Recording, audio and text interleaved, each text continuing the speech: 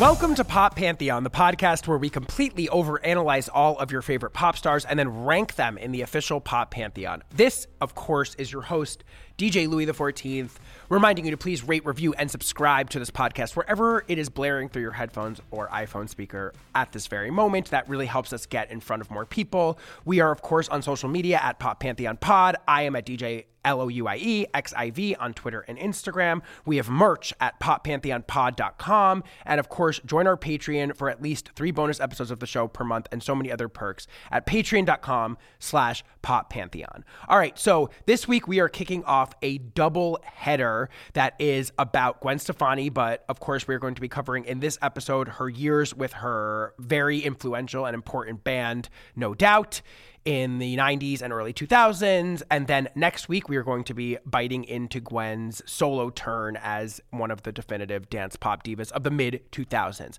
So this was such a fun couple of episodes to put together for you guys. I really hope you enjoy this series. I know this has been heavily fan-demanded. People want the Gwen content, and we are coming through with the Gwen content. And it was incredibly amazing to put this work together, to put this episode together, to put both these episodes together. Obviously, No Doubt and Gwen were huge for me at various phases in my time growing up, so this was amazing to look back at. Fascinating group, fascinating artists, a lot of contradictions, a lot of great stuff, a lot of weird stuff. Anyway, I really hope you enjoy this series. Without further ado, here is part 1 of our Gwen Stefani series on No Doubt. Here it is. For a band with this name, No Doubt is laden with ambiguities. They started as a local SoCal ska band led by some men, then became a local SoCal ska band led by a woman, then became the biggest pop rock band in the world almost as a fluke, then just a few years later morphed into an omnivorous, uber-produced, glossy pop entity that could barely be called a band at all. They never really had a sound per se, and while they dropped some of the best singles of the 90s and early aughts, they never produced a truly definitive classic album. And please do not come for me. Have you listened to Tragic Kingdom in full lately? Through one lens, they were a tight-playing outfit of uber-talented and genuinely fascinating members, each of whom played a key role in the greater whole, and yet, through another, they functioned primarily as the launching pad for one of the most important big tent dance pop stars of her generation. A woman who somehow both defined mid-90s pop feminism while also opining about how that mantle was denying her the label she truly wanted, traditional housewife. Whatever the case, though, No Doubt in all their polyglot, amorphous style and presentation came to define a period of pop music, halfway between grunge and the teen pop boom, and with superstar lead singer Gwen Stefani at the helm, punk rock on bottom and mid-century blonde bombshell on top, put a face on the walking contradictions of an entire pop cultural era with some pretty unforgettable tunes.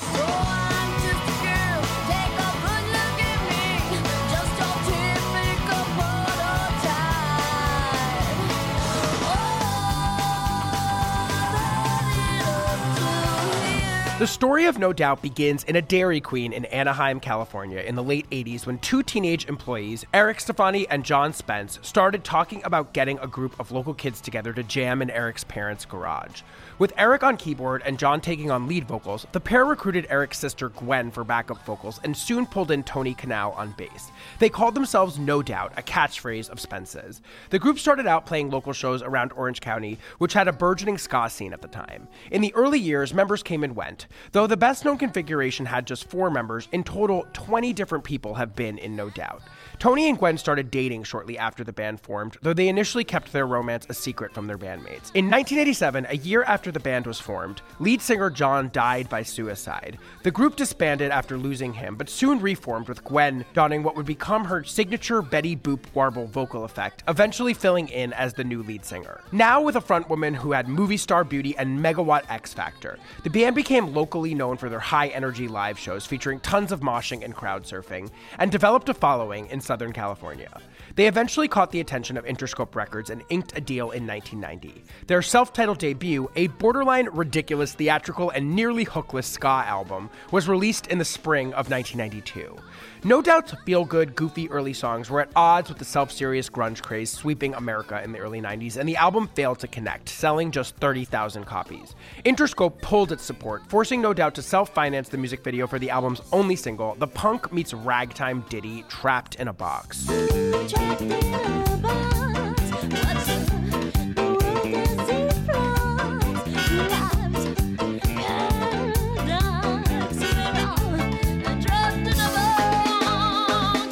1993, No Doubt began work on their sophomore album, but amidst struggles with Interscope, founding member and primary songwriter Eric STEFANI left the band to become an animator on The Simpsons. Around the same time, Tony and Gwen split, causing further complications, but also providing fodder for what would become many of the band's breakthrough hits. No Doubt found a home for their second album at the California indie label Trauma Records, which sub-licensed their deal and released 1995's The Beacon Street Collection, named after the home in Anaheim where they lived and recorded songs. The album, which was slicker and more stylistically varied than its predecessor, also performed better, selling 100,000 copies and recapturing Interscope's attention. But it was the shift in the band's dynamics and its lyrics that shot them into the pop stratosphere. Though Tony, Tom, and Eric all contributed to songwriting, Gwen emerged as No Doubt's key lyricist after Eric left the band, giving No Doubt's third record, 1995's Tragic Kingdom, a distinctive female point of view. Producer Matthew Wilder was also brought on to help funnel the group's raw energy into ska, punk, rock slammers with absolutely monster pop hooks. The lead single, the pop-punk heat rock Just a Girl, which deployed Gwen's sarcastic Cupid doll chirp to great effect, became an instant pop feminist anthem and provided No Doubt with their first entry on the Billboard charts, peaking at number 23 on the Hot 100 and going double platinum. Its accompanying video also introduced viewers to Gwen's now iconic look: the cherry red lipstick, a white cropped tank top, perfectly coiffed platinum blonde hair, and a bindi which she had started wearing while dating Tony, whose parents are originally from India. Tragic Kingdom only gained steam from there, with second single Spiderwebs put into heavy rotation on both alternative and pop radio, and earning No Doubt their second platinum single. The band went on to release 7 singles total from Tragic Kingdom, which climbed to the top of the Billboard 200 and spent 9 consecutive weeks at number 1, eventually earning diamond certification and selling 16 million copies worldwide. It is perhaps best remembered, though, for the band's signature hit, a triple platinum power ballad that detailed Tony and Gwen's split called Don't Speak, which essentially owned the world and the radio for all of 1996.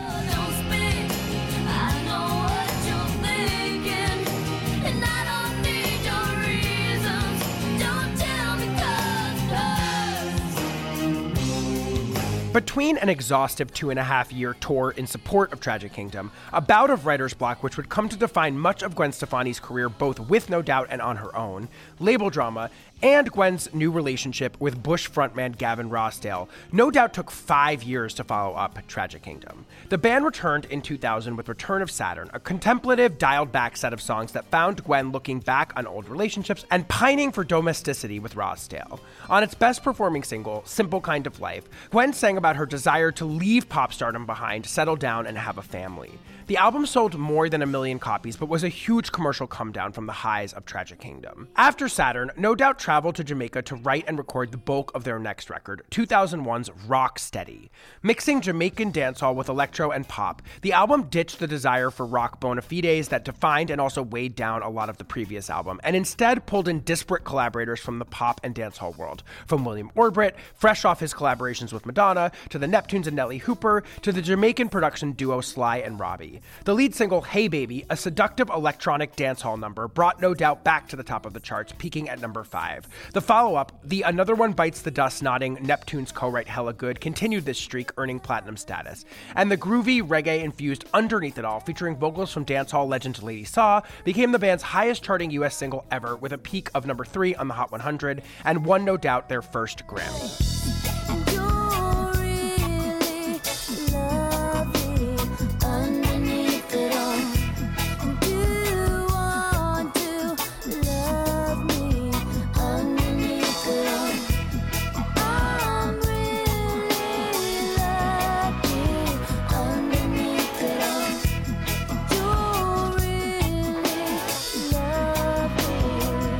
After Rocksteady, No Doubt released a greatest hits album in 2003, which featured their top 10 cover of Talk Talk's It's My Life, before going on hiatus as Gwen ventured into an extraordinarily successful solo career, which will be covered in next week's episode. The band returned with one final album in 2012, Push and Shove, which failed to connect beyond their core audience. They scored one final top 40 entry with Settle Down, but the song quickly fizzled. No Doubt's final single, Looking Hot, missed the charts and was mired in controversy for its video's depiction of indigenous peoples. No Doubt Doubt has not toured since 2012, but Gwen played a bounty of the group's hits during her Vegas residency from 2018 through 2021. No Doubt has 4 platinum albums and 1 gold album, and 4 platinum singles and 5 gold singles. They have received 2 Grammy Awards, 5 VMA Awards, 2 ASCAP Pop Music Awards, a Billboard Music Video Award, 2 VH1 Vogue Fashion Awards, a Teen Choice Award, and a Nickelodeon Kids' Choice Award. Here with me to discuss the career and legacy of No Doubt is writer and host of the And Introducing podcast, Molly Mary O'Brien. Okay, so I'm here with writer and the host of the And Introducing podcast, Molly Mary O'Brien. Molly, welcome to the main feed. I know we've had you before on the Patreon, so our patrons have been lucky to experience your brilliance before, but welcome to the main feed of Pop Pantheon. Thank you so much. I can't believe I made it. Oh. I made it to the main feed. This was inevitable, and frankly, the stars just aligned for the perfect Molly episode of the show. So we're here today to kick off a double header that we're doing about Gwen Stefani, but we're breaking it up into the No Doubt years and then her solo years. I know that you probably share this with me. Gwen was a gigantic part of my childhood. She was a figure that represented like the coolest aspects of what it meant to be a pop star. She represented some weird ideas of feminist ideals, I think, in some ways, especially in contrast to some of the other mainstreamy pop stars that she was not pitted against, but maybe served as a counter-programming to, like Britney and Jennifer Lopez and a lot of the other teen pop acts, et cetera, et cetera. But one of the great journeys of my life has been kind of having that dream of Gwen Stefani weirdly shattered for me in watching how she's turned out in her middle age. She's kind of turned into a trad wife, as Russ has deemed her in the past. And she's married to this country dude and drives tractors and doesn't seem that interested in being a pop star anymore. Anyway, so that was a big dissonance for me through a lot of the last 5-10 years even. But going back through this work to prep for this episode, I kind of was kicking myself because it's not actually that surprising. I feel like when you go back and look at No Doubt's work and you kind of see that through a lot of this, both in the music itself and in the way that she presented herself, this contrast between this sort of 90s pop feminism and then sort of this desire to be traditional and kind of ambivalence about being a pop star, ambivalence about being even like a working woman, seems to run through a lot of No Doubt's work. And so it solved some mysteries for me. I wonder how much that whole thing resonates with you and like what your take is on the journey of Gwen Stefani through your fandom and life. Yeah, I was born in 89, so right around the time when I was becoming a conscious music listening human being. Tragic Kingdom was huge, and I think the single that hit first for me was Don't Speak. Right. I remember seeing the music video even before I was allowed. It broke containment of MTV because I famously was not allowed to watch MTV until I turned 13. Oh, wow. Which, thanks parents, what have you done? I just turned into a pop podcaster. Literally, it's like when parents are like, you can't have sugar, and then someone becomes a fucking sugar junkie and gets diabetes. Yeah, I still think watching music videos all night is a fun activity. So what are we all doing here? But yeah, so I feel like similarly, I grew up with the vision of Gwen Stefani as a female rock star at a time when there weren't necessarily a ton of them. And then, was it Anne Helen Peterson had a BuzzFeed profile of Gwen Stefani, kind of profiling her entire career and saying it's actually not shocking that she has turned out to be a Blake Shelton trad wife. At the end of the day, she grew up in like a conservative Orange County. Do you know how powerful the energy of Republican OC is? That's really hard to get out of at the end of the day. It's true. It's a cultural force. Yeah, it reminded me when COVID happened and there was this viral video of a guy on Huntington Beach, the boardwalk, trying to get people to wear masks, and they just wouldn't do it. They were acting like he's crazy, and he's just walking around being like, hey guys, do you want a mask? And they're like, absolutely not. What are you talking about? Yeah. Anyway, that's the vibe that Gwen Stefani was born in, so it shouldn't be necessarily surprising that a lot of her songs are about, you know what, I wish my birth control would fail and that I wouldn't have to do this anymore. I didn't realize this. The cover of Return of Saturn literally has a gigantic birth control packet in the background of it. Oh, I totally missed that. It's hard to tell. So she's been obsessed with this having it all. Can you have a career and be creative and then also want to pop out kids? So it was funny to look back on it through that BuzzFeed piece, but then listening to all these albums again, because I hadn't listened to these albums in a while, and the themes are strong. They are. And the thing that was so interesting to me, too, is that such a huge aspect of Gwen, and Gwen as frontwoman of this band, was the presentational element. The way that she looked, the way that she was the coolest star. In my mind, I remember looking at her and thinking just cool factor. Yeah. That was the thing that always sort of penetrated through all of it to me, was I just think that she has incredible taste. I want to look like her. It's very singular. But in looking at it now, beyond just listening to Simple Kind of Girl and going, duh, the way she looked was this weird balance between traditional mid-century American femininity and then masculine or more androgynous clothing presentation, sartorial choices, whatever. It's almost like she's Marilyn Monroe on the top, and then on the bottom she's some sort of punk rocker. Yeah. It's this really interesting visual representation of what we're talking about. And a lot of the music, I think, and a lot of the persona that she develops through these records is using the Cupid baby doll voice, the sort of voice of the disempowered female, the voice of the sexy baby woman to create commentary on the skewed gender power dynamics. It's really interesting because that wasn't just coming from this middle finger punk rock, fuck the patriarchy vibe that maybe is how it got perceived at the time, but actually was speaking more to like a true internal muddiness inside of herself about maybe how she was representing herself, but also like how people wanted to see her. That felt like a big part of the pressure that created a lot of interesting conflict in the work, which was because if you were a pop fan in that particular moment, we were dealing with such a hyper feminized version of female presentation and sexuality through the Britneys and Janet and a lot of people of this era. And then you had someone like Gwen,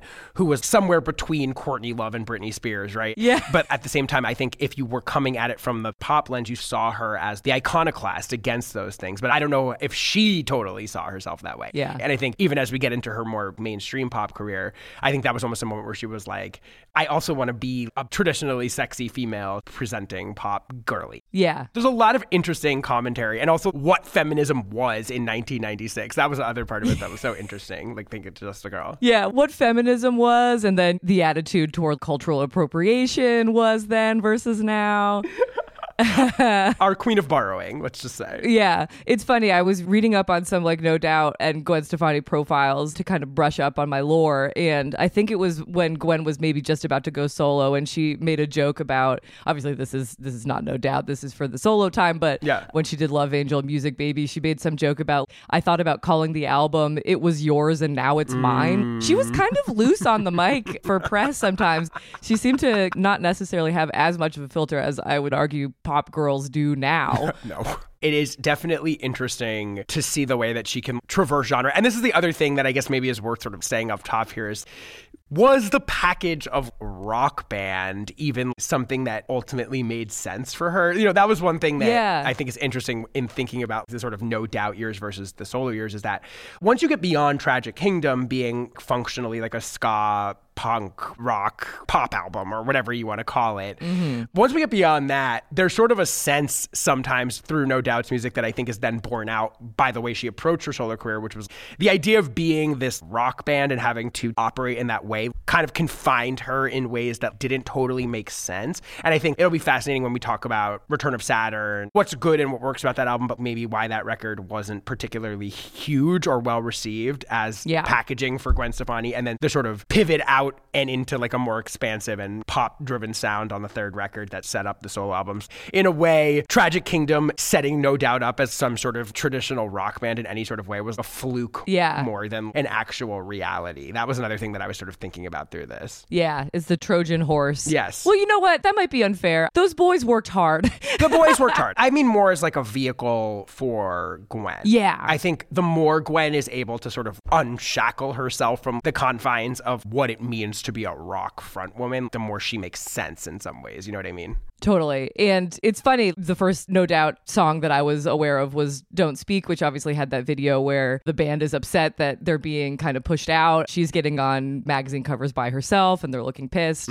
And I feel like they maybe did it as a bit. And then it's crazy how immediately after them getting really famous, the gravitational pull away with Gwen Stefani just happened. Because if you look at those guys, if they were in a band by themselves, they would still seem like an interesting band. True. But then you have Gwen Stefani as the front woman, and it's kind of like, how do you get out from under that, especially when she's singing songs about how annoyed she is that you broke her heart and didn't want to marry her. Totally. That's kind of brutal. It is. I guess that's maybe the last thing we should say before we get into it is the star quality on her is off the chain. It's crazy. That's really the thing more than anything, because she's not exactly the greatest songwriter of all time. She's not the greatest singer of all time. It's that pure X factor. Yeah. The minute you see her, even in the pre-fame era, like I was watching interviews of them when they were just touring college campuses and stuff, and she is just like fucking, you're glued to her. She is just fascinating to watch and look at, and she's obviously beautiful, and she's so cool.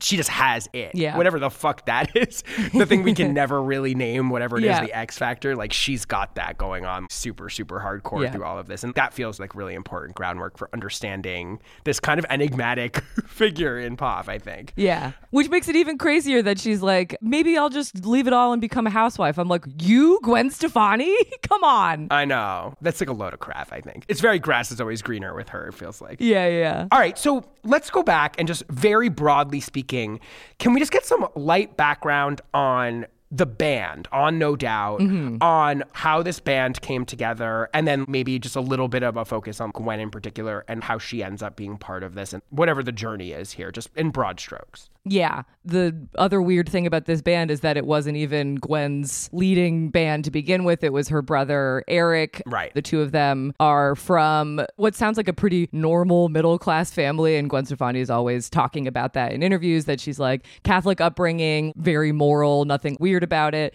But her parents do both play music. Her dad played the guitar, her mom played the auto harp, and they're really into folk music. So there is a seed of the creativity there. But yeah, her brother's really the ringleader of this whole thing, and even got her into ska to begin with because he brought home a Madness record. Welcome to the Lion's Den. Temptations on his way. Welcome to the House of Madness, British band that was part of the second wave of ska. And Gwen Stefani, she said, we thought we were cool underground kids who found this weird music from England. I love that. The 80s and 90s were so crazy because pre-internet, it's hard for me to wrap my head around because I more or less grew up concurrent with the idea that you could get music at any time from anywhere and information at any time from anywhere. Yeah. But the idea that you would crate dig and be like, look what I found. There's this thing called ska that's from England. That's crazy. Right. Can you talk a little bit about what ska is? Yeah. So ska is basically, as a genre, it's a precursor to reggae. It's described in waves. So the first wave is Jamaica in the 60s, and that comes from a mutation of American R&B and then Caribbean music like calypso. It's characterized by upbeat guitar, the burp, burp. That's more or less ska. Yeah.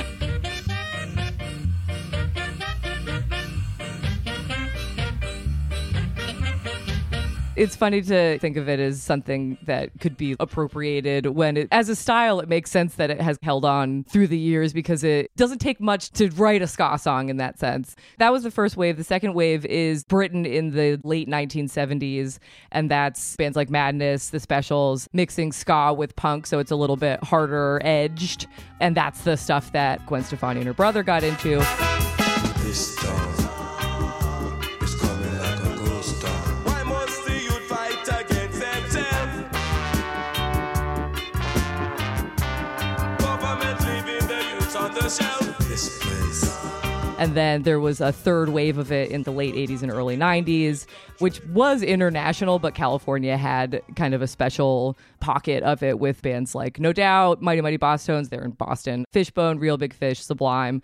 And now I would argue there's a fourth wave happening of ska. Oh. There's still like young bands who are playing ska, pop punk, and it's becoming a thing. There's like a guy named Jer who does ska covers of popular songs. So ska's happening, but I can understand why it was such a potent resource resource for Gwen and Eric Stefani because it's an exciting sound. Yes. There's a whimsy to it. There's almost like a theatricality to it. Yes. Also, there's very particular dances that go with it. There's like a moshing element to it. One thing we'll get into is No Doubt rising up against the backdrop of grunge, which kind of feels like this counterpoint to ska in so many ways. It's dark and brooding and very serious. No trombones to be found in grunge. Right. There's a silliness factor to ska. There's a whimsy to it. There's a lightness. There's a joy and lots of different instruments. There's horns and there's guitar. There's like all kinds of stuff going on. And it's so funny to think about the different waves because I just remember when I was in middle school, so I guess this would have been during the third wave,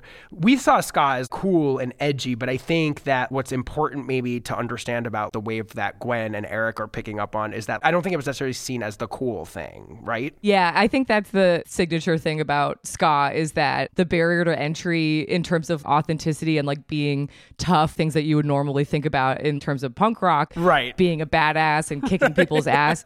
Ska is just a much friendlier genre. Yeah, fun-loving. Yeah, you don't need the cred. I think I interviewed someone who runs a ska punk label right now, and he basically said the thing that's nice about ska is that it's kind of like you join the club if you're in the club. Yeah. If you're down, you're down. No one's gatekeeping ska.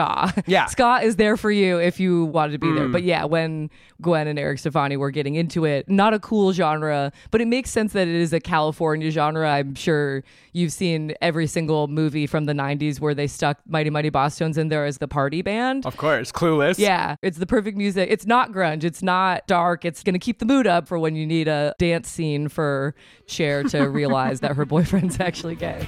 Cher, I have a question. What do you think I should do with this thing? Should I, like, tie it around or put it over my shoulder? Tie it around your waist. Ready to slide. Thanks. And I think like another important element of it, and this speaks to maybe the party element of it, is that there's elements of like big band jazz in it. There's those big horns. There is these almost classical American style elements to it that are incorporated in with more modern rock elements that make it into this virtuosic type playing between many sections.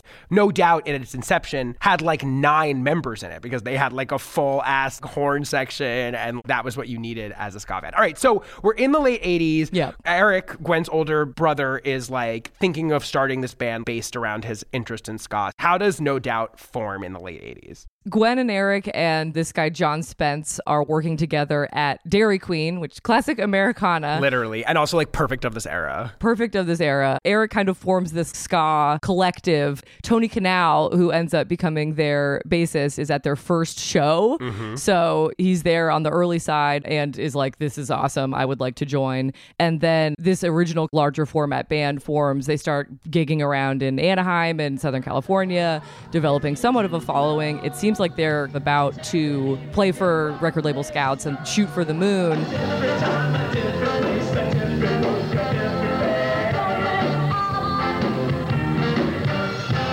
And then John Spence, who his signature phrase, No Doubt, in response to anyone asking him any questions, gave the band its name, ends up dying by suicide basically right before they're starting to try to take things to the next level. Wow. And that scatters the initial larger group. They disband for a while. They're basically just like, I don't know how we're supposed to go on in this particular way. Then they decide, let's give it another try. Mm-hmm. This is what he would have wanted. And a lot of people get kind of swapped in and out. At this point, Tony's still there, Gwen's still there, Eric's still there. And Gwen is backing vocals. Gwen's doing backing vocals, and Eric is band leader and lead songwriter, although they're all contributing to songwriting. Mm-hmm. And then Tom Dumont comes in from a metal band called Rising. Mm-hmm. And Adrian Young comes in. He's the drummer. He replaces their old drummer. He lies about how long he has played. I believe he's like 18 and he's like, I've played for 9 years. And he's like, I've actually only played for like a year and a half. But more proof that you should sometimes lie to try to get a job you want because you will maybe end up as the drummer for No Doubt. If you take anything away from this episode, it's Molly's endorsement of lying to get jobs. Yeah. A little casual fibbing never hurt anybody. Fake it till you make it. Yeah. That's how the original lineup of No Doubt forms, with Eric still at this point by the early 90s in the lead role. It's not obvious to everybody at this point that Gwen is going to step in here and become the front person of this band, right? Yeah. Do you know how that ends up happening exactly? What it sounds like, at least in terms of getting more songwriting airtime, is that basically between recording their first album and recording their kind of inter-album of rarities that she takes a bigger role songwriting. I saw there's one guy who briefly took on lead vocals and then he left, and then it was kind of like, let's get Gwen in there. Yeah. I don't know what was the official impetus of her becoming the front woman, though. Right. So in the early 90s, Gwen ends up taking on a front woman role. I think one interesting thing in thinking about their relationship to the ska movement and what inspired Gwen's really unique vocal style, which I definitely want to spend some time talking about because I think it's very singular. And one of the things that makes No Doubt interesting and makes Gwen like a superstar is I was reading Jill Mapes' review of Tragic Kingdom in Pitchfork, and she pointed out this ska band from the 70s and I think like through the mid 80s, I think they were called Selector. And there was this lead singer named Pauline Black. She mixed this hyper feminine sort of chirpy thing with this operatic warble.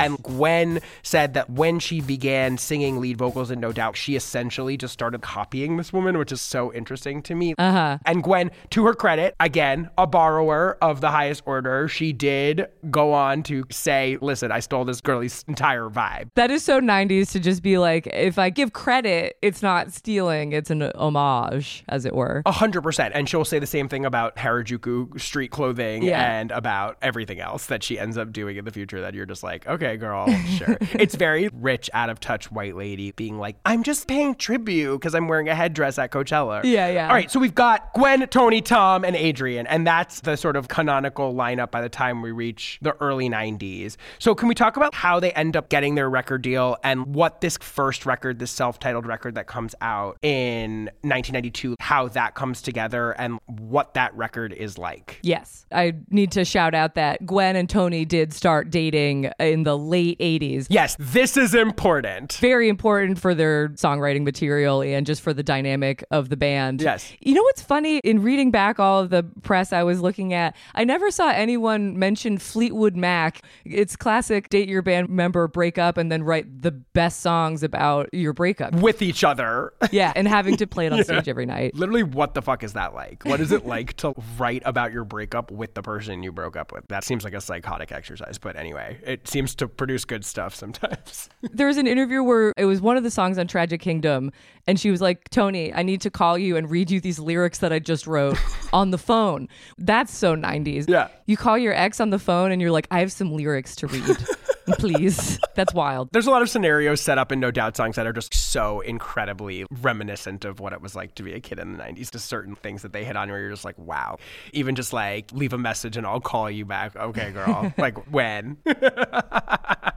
They don't do it like that anymore. No. I mean, people still screen their phone calls, I guess, but I don't answer any phone calls because I just assume that they're all from spam companies. And if you leave a message, I will never hear that. I will maybe transcribe it with the Apple transcribing feature, but I will not call you back. Maybe. If it's my mom. Yeah, maybe. Yeah. Anyway, how No Doubt got signed, I think it's important to highlight them as a live band as kind of their main appeal is that they were so high energy and they were having these shows where people were moshing and they were stage diving and crowd surfing.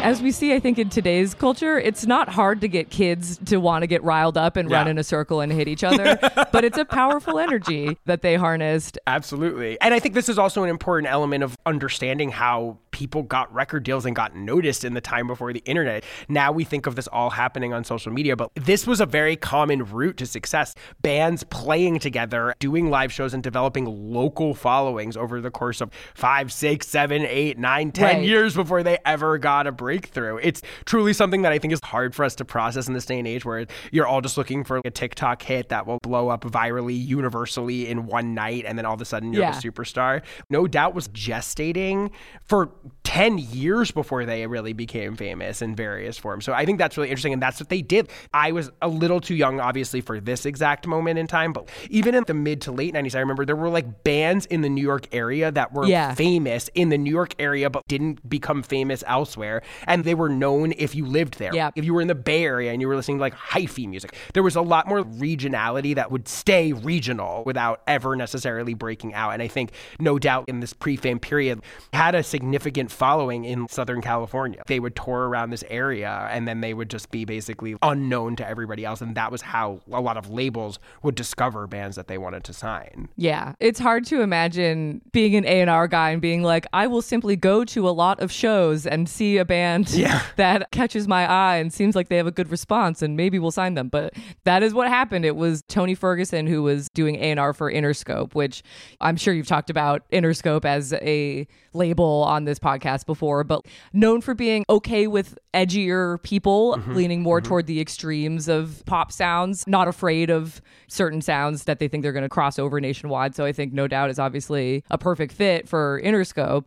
And Tony Ferguson, I think specifically, was like, he's British. And so he's familiar with the second wave of ska as a certain culture. And he's like, I can't believe there was so much crowd surfing. That's not really a thing that you would do at a ska show in England. There's clearly something here. So they signed them to Interscope, which it's crazy to think that you could just be in a band with your sibling and high school friends. And then all of a sudden you are on a major label. It's like the analog form of virality. They're looking to see that there's interest. In this day and age, we would do that by looking at social media engagement. And in this other period, they're like, will people come to your shows around where you live? Right. And I want to just maybe touch, even before we talk about the first record, just for a second about what Gwen looked like and why she was so striking and as a stage presence also.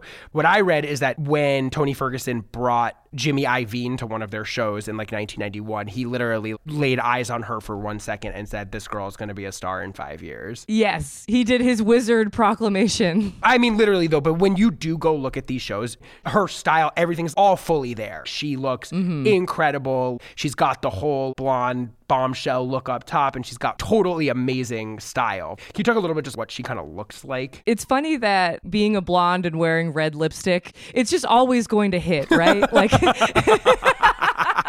it's a classic for a reason. And being just like naturally stunning. Like, how about that? And being naturally stunning. And then I know you mentioned it before, but she was a little more trad at this time, though. Yes, totally. She was doing a little bit more, not quite like a Bobby Soxer thing, but it looked a little more specifically retro. I think like longer skirts, and sometimes she would do her hair kind of more in like a 40s style way. Yes, 100%. It was very mid-century nodding glam. Yeah. Yeah. It's funny. I feel like it hits again when there's the New York City rock revival in the early 2000s, where it's like, if you're the only guy in the room wearing a suit, people are going to notice you. And I feel like that's got to be the thing with Gwen Stefani in this era of, if I dress kind of like this retro pinup / 50s school teacher, I will look different than all of these California surfer dweebs who are wearing, I assume, gigantic board shorts or whatever. So it's clever. Her just being her in general and being the front woman of this ska band. You can imagine what the other ska bands adjacent to them looked like. And then you walk in and you see this fucking gorgeous movie star looking girl that's leading this show that's filled with moshing and stage diving and all this shit.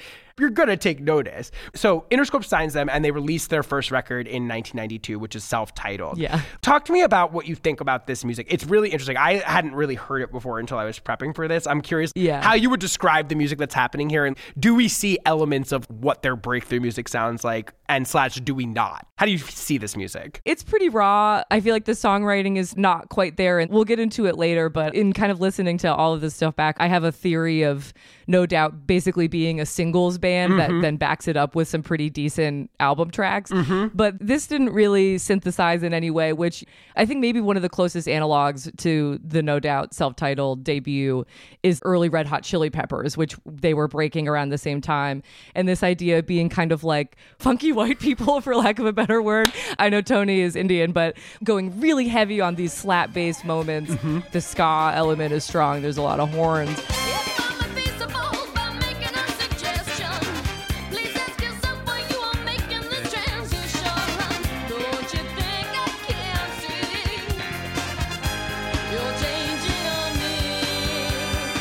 But there's something about the production that to me doesn't really center Gwen the way maybe she deserves. And she's raw as a talent too. Like, I think she learns how to manipulate her voice a lot better in the subsequent albums. Like, to me, No Doubt by No Doubt sounds like a band that got scooted into the studio and were like, all right, we've signed you, let's go. To me, it doesn't quite synthesize, especially in the sense that at this time, the biggest band in America is Nirvana. Mm-hmm. Yeah, this is really important. Yeah, when you look at No Doubt, I think you could maybe be like, what is this clown music? Yeah, here's some notes I wrote down when I was listening to this music. Could you describe Gwen's voice as, quote, bleating, B-L-E-A-T-I-N-G? It has this kind of warbly goat sound to it that's very grating over the course of numerous tracks. And I think she learns, as you said, how to smooth that out a little bit and then deploy it in ways that tap into that Betty Boopy thing that she does in more effective ways on their later music. And then the other thing about this music, and I think setting up the Nirvana thing is so important, because like here you have this very serious rock band that's reinventing both the rock band and the sound of pop music at this moment into this extremely dour, heavy, depressive, serious rock music. And then you've got this. Yeah. I mean, this is like kazoo, clown car, musical theater. There's this song, A Little Something Refreshing, where they're just naming food and it ends with them burping.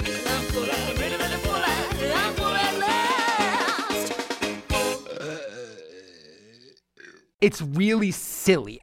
And then the other thing that is interesting about this is that one thing that No Doubt is, and its best form, is a rock band that really is just using the form of rock to send you some pretty fucking incredible hooky pop music. Yes. I would say that the best No Doubt songs are defined by monstrous hooks. Yes. You think about Just a Girl, or you think about Hella Good, or Don't Speak Obviously. These are epic hooks that just smash you over the head that we remember to this day. These songs hold up. This album has almost no memorable hooks on it. Yeah. Except for maybe the one song I think people really remember from this record, which is the single Trapped in a Box, which is this almost jazzy, like scatty little song. Trapped in a box. Ooh, trapped in a box. What's the world does it promise? Lives paradise. Trapped in a box. I wrote, this almost sounds like a whimsical joke. Yeah. It's almost ragtimey or something. Yeah. Do you remember anything about Trapped in a Box in particular? Yes. It's funny because I feel like they almost predict it's probably already seeded at this point of the swing revival of the mid to late 90s, which when you think about it, it's like, wow, this is a silly time. Or you could argue maybe a little bit of a regressive time in that you're looking backward at a time when it's supposed to be the 90s, man. Right. We're on our third wave ska. We're on our third wave of feminism. Right. But let's harken back to, this ragtime, old-timey, cabaret, Chicago, the musical type of thing. It's Yeah. very Chicago the musical. Yeah, and then the only other thing that I would kind of throw in here about the first No Doubt album is there are a lot of interesting new wavy kind of elements going on, which I do think kind of presage when they do sort of drop their rock band shtick and go for covering Talk Talk and a lot of things that happen on the third record. There are little seeds of the fact that they're willing to go for synthetic popness. Yeah. They're not so tied down by rockist ideals. So in a way, this record is silly, but in a way it also is important because it sets this band up as a group that has rock bona fides in many ways, but is willing to chuck that cred in the garbage can and go for the gusto with the pop stuff, I guess. Yeah, which is, it turns out to be the right mode of being into the mid to late 90s and into the 2000s is, I would argue, not taking yourself so seriously. Yeah, right. Because the artists who did take themselves very, very seriously, they ended up getting made fun of over time because you had like Creed, you know? Yes, 100%. 100%. You had people being like, I'm making life or death art, and Gwen Stefani and No Doubt were never those people. Right. The only other thing I wanted to point out on the first album and kind of into Tragic Kingdom is positivity as a theme. Right. I feel like a lot of these songs are kind of like, get it together. Yeah. You can do it, which again, not the right time. Love the world, give peace a chance kind of vibes too. Yeah. Global Yeah. hippie type of vibes at a time when everyone was like, no, Yeah. I hate that stuff. Yeah. Give war a chance. Yeah. But They were a pop-optimistic band. Yes, and also, how do I say this in a way that isn't douchey? For my last couple weeks spending a lot of time with Gwen Stefani, she does mine her life for moving songs, but in some ways she's not that profound. Yes. They do land on profundity. I mean, Don't Speak is a profound song in many ways, but a lot of No Doubt's music is reveling in, as you mentioned, a sort of goofy, freewheeling, even when they're addressing gender politics or anything like that, there's this sense of simplicity about the whole thing that I think that Cupid doll kind of persona is both a commentary and a reflection of the real woman there in some ways. Yeah. And with the punk rock background, what is a punk song if not just a minute of someone screaming basically one theme over and over? So I feel like the songwriting, if it comes from that tradition, it's like, we don't have to say that much, but we just have to say what we want to say relatively clearly, and then people will understand. Yes, exactly. Welcome to pop music in general also. Yes.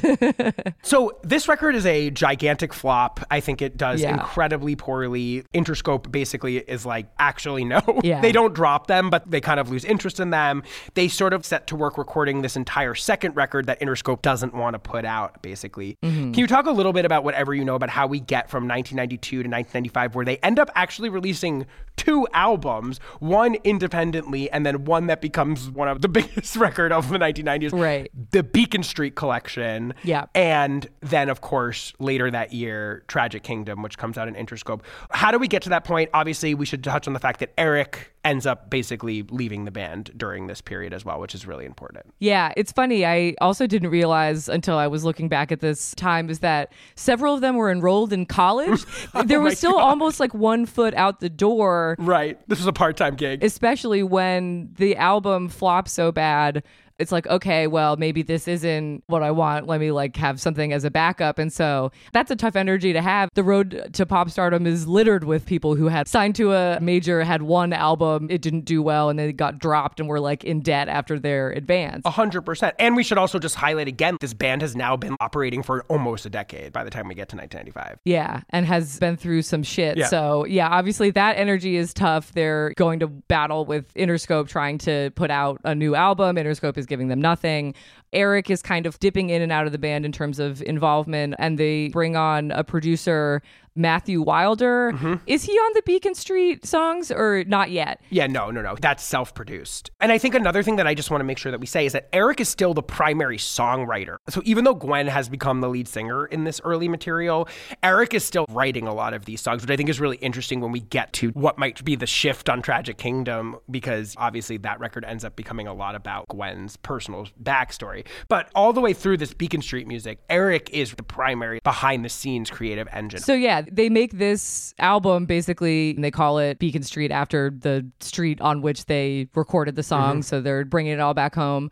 And it ends up selling, I think, 100,000 copies. Right. And they put it out independently. Yeah. They were literally just on the shelf. And the interest in this next collection of songs gets them where they need to go in order to record Tragic Kingdom. They stop being so ignored by their label. And I think the songs are better. I think whatever was happening in the rooms at that time, maybe they were just under too much pressure or something with the first one and they needed to get back to basics or something. But there's more tunes, I find, on the Beacon Street collection. Agree. And Gwen Stefani kind of sounds more the way she does when she's kind of on her ascent. Would you say you find me unstable?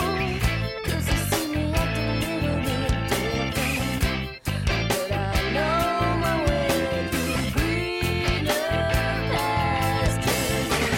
Yes, and I think another really important element here, because I completely agree, way thicker, better production. She sounds much more, as you said, like herself.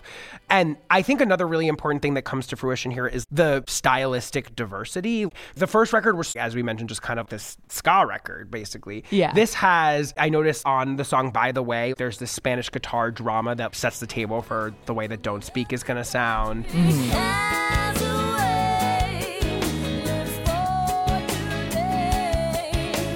By the way, she's far away.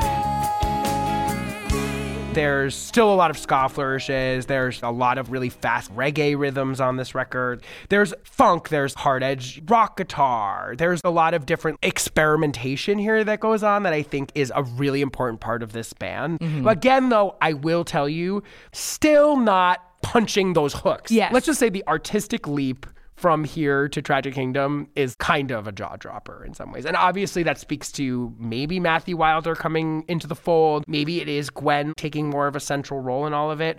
But I agree with you on your assessment of Beacon Street. And clearly it connected on a bigger level because, as you mentioned, it sold 100,000 copies, and that was enough for Interscope to be back interested in helping them make Tragic Kingdom. Yeah. Are you enjoying this episode? Because if you are, let me tell you, if you're only listening to the Pop Pantheon main feed, you're only getting half the story. Over on our Patreon channel, Pop Pantheon All Access, we're now offering at least 3 bonus episodes of the show per month.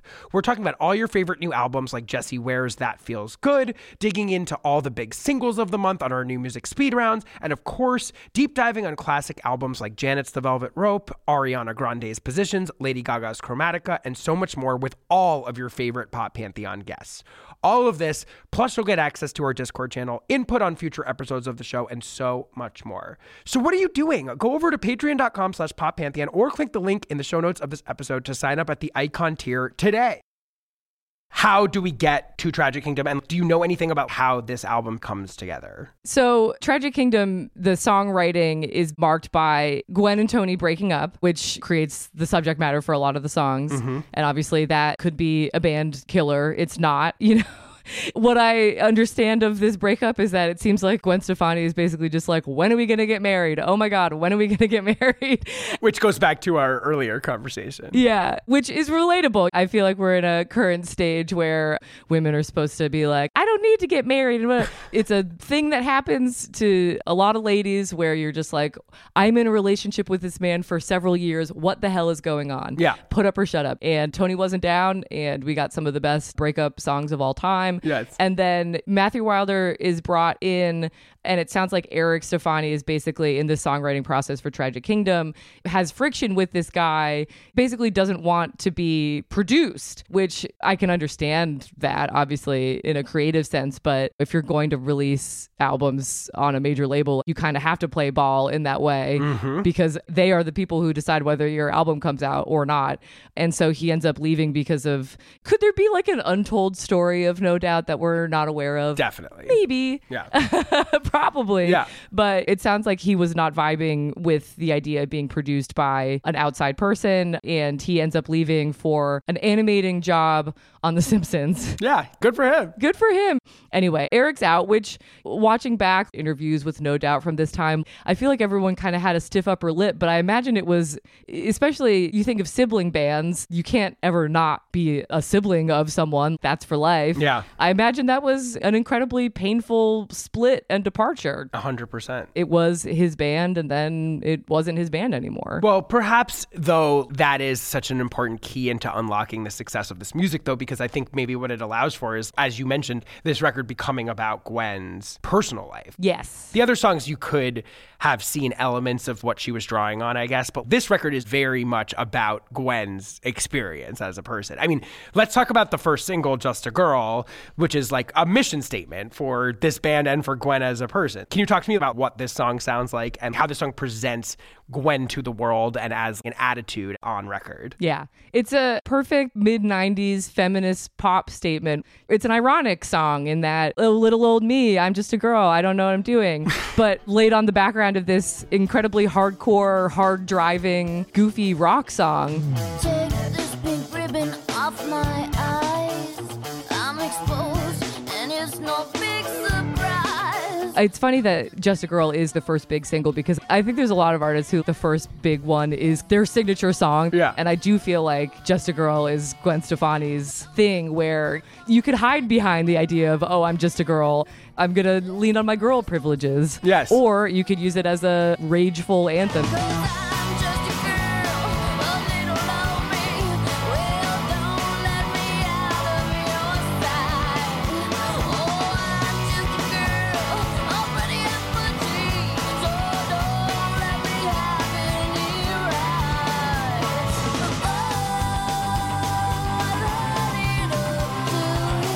Oh, I mean, in live performances, she would do like a call and response thing, and she would have girls say, fuck you, I'm a girl. Yeah, right. innocent, sexy girls.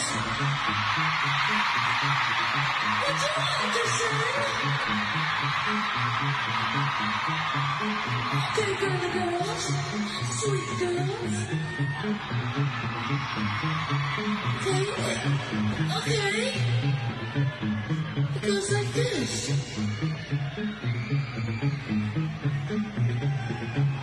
Fuck you, I'm a girl.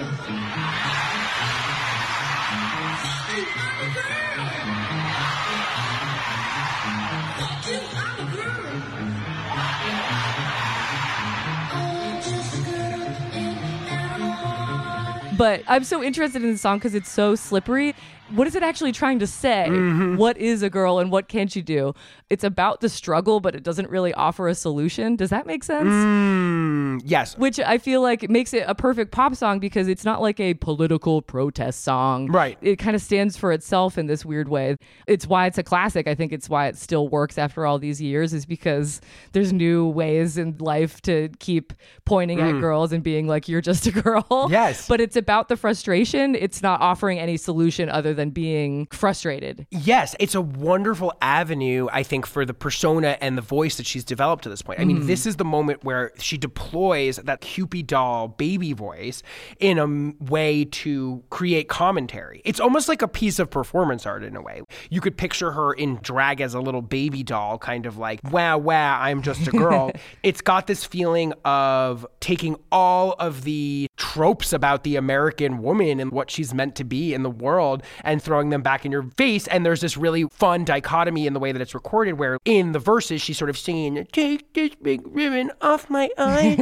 And then it kind of explodes into this combative, menacing sounding chorus that has real punch and real friction to it and kind of feels explosive and responsive to that. There's almost this deeply sarcastic element to the song and then this deeply cathartic element to it that I think really helps drive it and make it incredibly dynamic to listen to.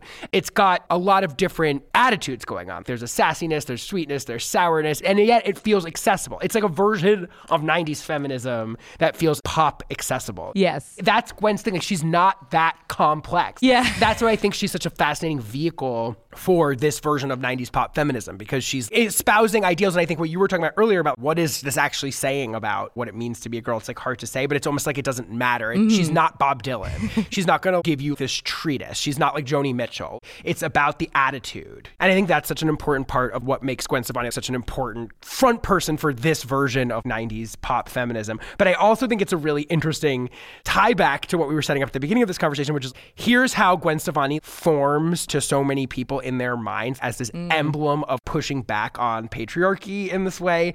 And I think in some ways that also creates a lot of the internal conflict about who people see her as and who she sees herself as in the broader public consciousness in a way. And I think it is important, not that we need to compare all of our girlies, but I feel like the shadow self of Gwen Stefani is Alanis Morissette. Yes, 100%. Who puts out Jagged Little Pill the same year in 1995.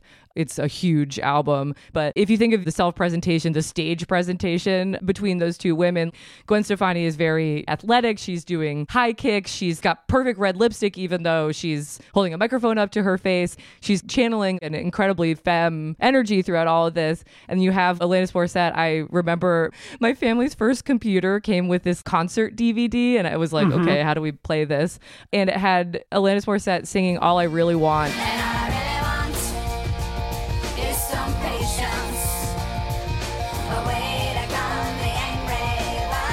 And she just has this huge curtain of hair in front of her face that she's constantly swinging around. You can barely see her sometimes. At the same time that you had Gwen Stefani doing this high energy, sassy but not angry music. Yeah. You had Alanis Morissette who was really angry and talk about bleating. Yes. She was doing it too, just in a totally different way. Yeah. It makes sense that Gwen Stefani, and no doubt at this point, hit as a sunnier outlook for pop music, that things don't have to be so heavy and and Right. it's referencing times of yore where you could drink a Coke for a nickel and go swing dancing with your sweetheart. Totally. There was a little bit of that in there too. And I kept thinking, I think Jill Mapes also points this out in her retrospective review of the album on Pitchfork, where she talks about how Just a Girl also feels like a proto-girl power. Yes. This idea of pop feminism as capitalism, as simplicity. They're attitude-y pop songs, really, more than anything else. And yet they felt at the time, this girl is the baddest ass bitch in pop music. She's saying and doing stuff that other women topping the charts are just not doing. It was like her and Alanis really did represent this specific energy. It's just a really interesting moment in all of that. I think we also should briefly discuss the music video because it also speaks to some stuff we've been pulling at here, which is A, the bindi, of course. Yes. Gwen Stefani is walking around in a bindi for God knows what reason. Maybe that's a nod to the relationship with Tony because he's Indian. I don't really know. I think I saw an interview where she said that she was inspired by Tony's mom wearing bindis. And so Oh, interesting. she just snatched it on up. She just went for that. She just went for it. That's the thing. That was a choice. Her star quality and her fashion in this music video, it's like equal parts punk and glamour. Yes. She's got this midriff-bearing sweater vest on. I just wrote, she looks so cunt. Yeah. She looks incredible in this music video. The tiny tank top and the track pants. People still dress like this. People are still dressing like this. It's timeless. She looks incredible. And the other thing that I just remember is watching her perform this song when I saw No Doubt numerous times during this time period. And she would do full-on push-ups during this song. She would get on the floor and just start doing push-ups. As you said, with the blonde hair and the red lipstick. She was a very entertaining live performer. Yeah. She really had that it factor on stage. All right, so what's happening on the rest of Tragic Kingdom? So this song peaks at number 23. It's a big breakthrough for them. Let's talk about the rest of the music on this record as it blows up into an absolute diamond-selling juggernaut album. Yeah. I believe half of the songs on this album were released as singles. Yes. Just trying to squeeze every bit of blood out of the stone. But Yes. Tragic Kingdom has at least 6 stone cold great pop songs and then album cuts that are decent rock songs. Yes. I feel like what is so interesting about this album blowing up so huge and how they were never quite able to get under the shadow of their success. I think they ended up selling 16 million copies of this album. And of course, as I was saying to my husband when I was talking to him about preparing for this podcast, 1995, just a great time to release an album because everyone's going to buy it and it's going to be on CD and it's going to cost $20. 100%. This was part of the major label record boom of the 90s. They were just printing money. And you had to, I mean, for our younger listeners, if you wanted to hear Just a Girl and maybe one other song on this record, Don't Speak or whatever it was, you were going out and you were spending $20 buying Tragic Kingdom no matter what. That was it. Which I wonder, do you think part of the reason sales were so good is that it was seen as a high value purchase rather than getting one hit and 11 stinkers? You were buying a densely packed album of pop songs. Just good economics. Yes, and I mean, also these albums, they just worked differently. We were talking about this in our Paula Abdul episode that came out recently with Chris Malamphy, who's a great chart analyst. He was just talking about how in this time period, through the late 90s, you would release an album and they would work this shit for 2 years. If you found a hit, he was like, they would keep releasing singles until they could not squeeze this thing dry for another single. Whereas now I feel like pop stars release an album, they get one hit single and then they like move on from it. Think about all the pop albums that are huge this year. They all have one hit. Lizzo and Taylor, they have trouble landing on a second hit. But these albums got wrung dry for 2 years.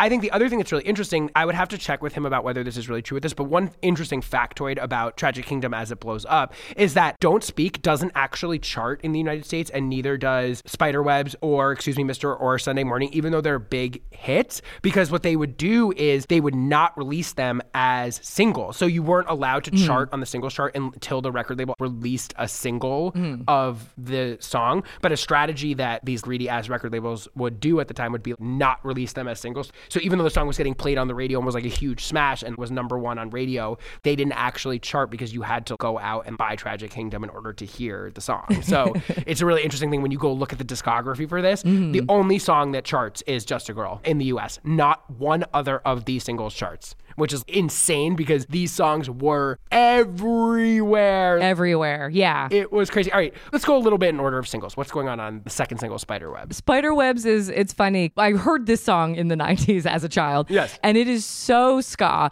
I feel like Spiderwebs is them finally synthesizing the ska part of themselves Right. with the pop rock part of themselves. Now I'm stuck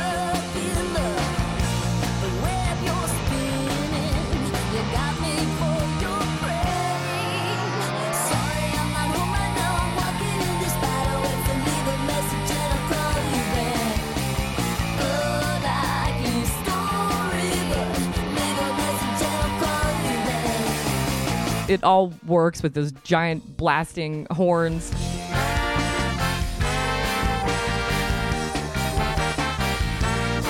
And then the lyrics about screening your phone calls.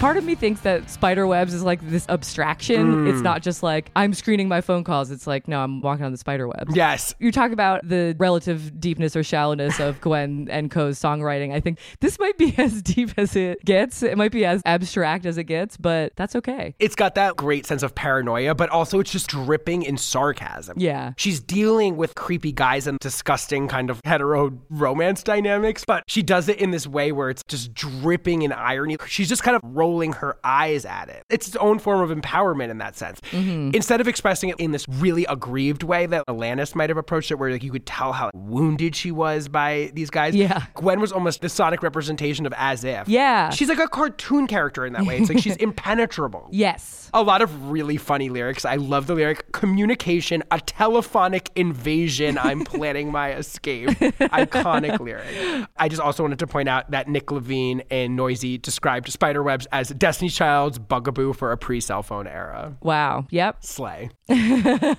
So spiderwebs. And then, of course, the third single is the most iconic No Doubt song probably of all time, Don't Speak, which is a pretty radically different sounding No Doubt song. Yeah. How would you describe Don't Speak? What's going on here? And why is this song such a sensation? I mean, it's just a perfect breakup ballad. I've written in my notes here, when it was released, what was on the chart at this time was Love Fool, You Were Meant for Me by Jewel, Unbreak My Heart by Toni Braxton, and we have Don't Speak. Interesting. 1995, 1996 were so dramatic. To me, the secret history of American pop music is that we like ballads more than we like bops.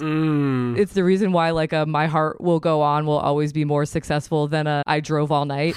I think people want to be sad. I think people want to be in their feelings, and something like a Don't Speak fits perfectly in that. I mean, my God, it has a nylon string guitar solo. That's crazy. Totally. And that's especially crazy for No Doubt when you look at their history and they basically are just blasting horns and playing high-speed slap bass, and now we've got strings, we've got acoustic guitar. It's a more mature sound, and it just lets people be dramatically sad, which is, I think, all we want in life sometimes. Don't speak, know just what you said.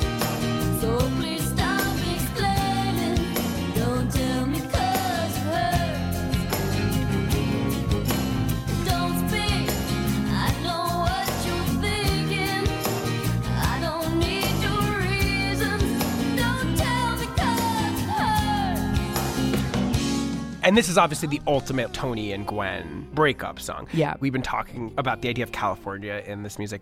I kept thinking about the Eagles' Hotel California when I listened to this Yes. song. It's basically an alternative rock power ballad, almost in the style of that song. I love this song, and I find it incredibly anomalous in No Doubt's discography. Yeah. There's no other song that's really like this in their oeuvre. Yeah. I think it speaks to how inspiring this breakup was to Gwen, because the thing about Gwen is that she does kind of return to the same themes over and over again throughout both No Doubt's discography and her solo music. Her relationship with Gavin from Bush, which will develop between this and the next record, literally provides fodder for basically the rest of her solo career. Yeah. But there was a very particular inspiration that came from this Toni breakup that I think in some ways inspired her best songwriting and her best music, and something that she was never quite able to totally recapture again. I mean, the other songs punch in their own ways, but there's something genuine and earnestly affecting emotionally about this song. Yeah. While also retaining some of the sort of Cupid doll, baby doll voice and some of the irony.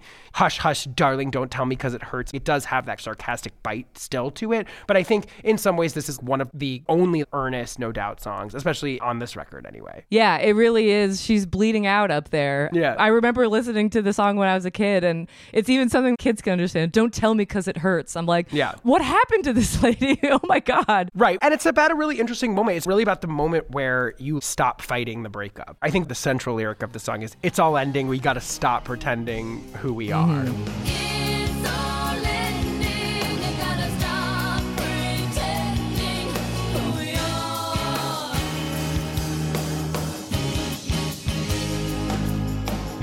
It's this moment of sort of acceptance in a breakup, which is an interesting moment to write about, I think, because we often write about the anger of being broken up with or the heartbreak of being broken up with. This is really about the moment of surrender. I think Don't Speak is sort of saying there's nowhere to go from here. Yeah. There's nothing else we can really do about this. And I think that that's part of the power of the song. It's capturing a very interesting moment in the cycle of a breakup. And then, as you mentioned, obviously the video directed by Sophie Muller gets into the band dynamic where she is ascended to being this cultural front woman and the other ones are upset with her about that in a sense. Yeah. First of all, that video is shot so beautifully. They all look so good. I'm like, did we forget how to light people at a certain point? Yes. Have you seen Netflix lately? Yes, we have forgotten that. People are afraid of a little shadow here and there, but it looks like a painting. It looks incredible. Yeah. But yeah, the things that were happening in that video were happening in real life. The band was profiled in Spin in 1996. Only Gwen Stefani was on the cover. I think the guy who wrote the piece, his name I can't forget, was saying the blondification of No Doubt is that you end up with a front woman who seems far more interesting and compelling than anyone else. And so Debbie Harry is Blondie as opposed to a band called Blondie. Yeah. That thing was happening right there and they were acknowledging it. I don't know if it was healing or cleansing for them to do it, but they certainly made a lot of money doing it.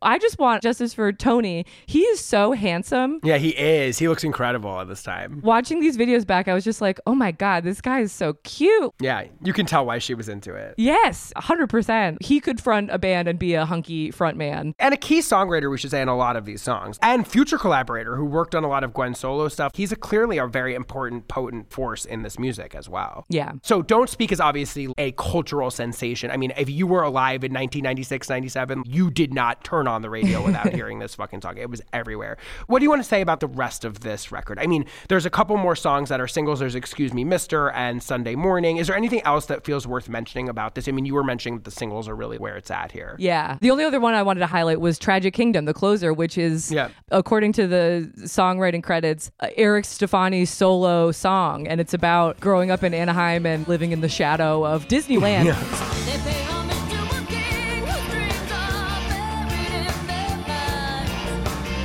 His disappointing skin, icicles drip from his eyes. Which is important to mention. I should have said it sooner, that vibe in Anaheim of you have the happiest place on earth and then it's actually maybe not so happy after all. Right. And it's this kind of chaotic ska punk song that ends with just this cacophony of horns. There's moments where you can still hear the Eric Stefani musical theater moments. Yes. That's one of them for me. Yep. And I even think you can hear that a little bit on Excuse Me, Mister. There's a little bit of that cabaret ska going on there. So don't confuse me, mister, I've known you too long.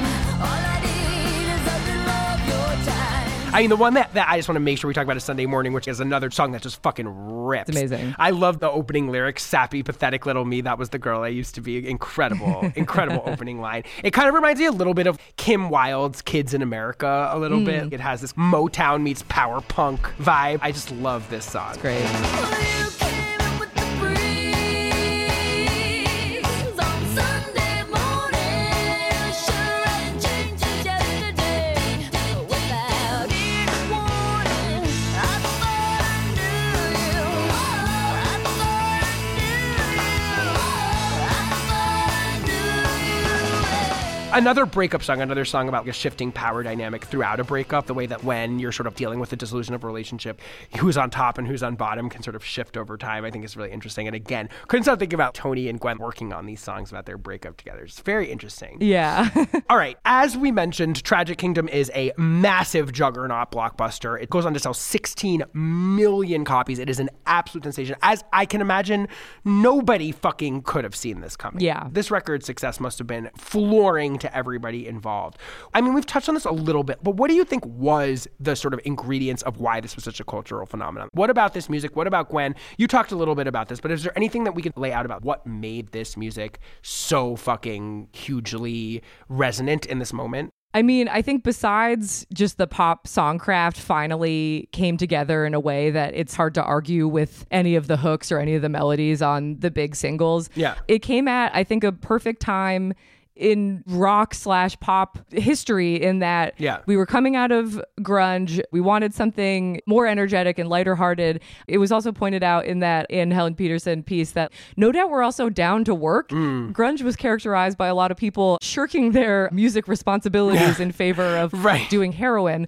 No Doubt, not that band. They were kind of the perfect band for the transition from the dreary early 90s to one of my favorite eras of all time, which is just this optimism, forward thinkingness, hope for the future. It was a relatively chill time in America, all things considered, if we can say that. And I think they were the perfect sunny Californian band for that to kind of shepherd us through.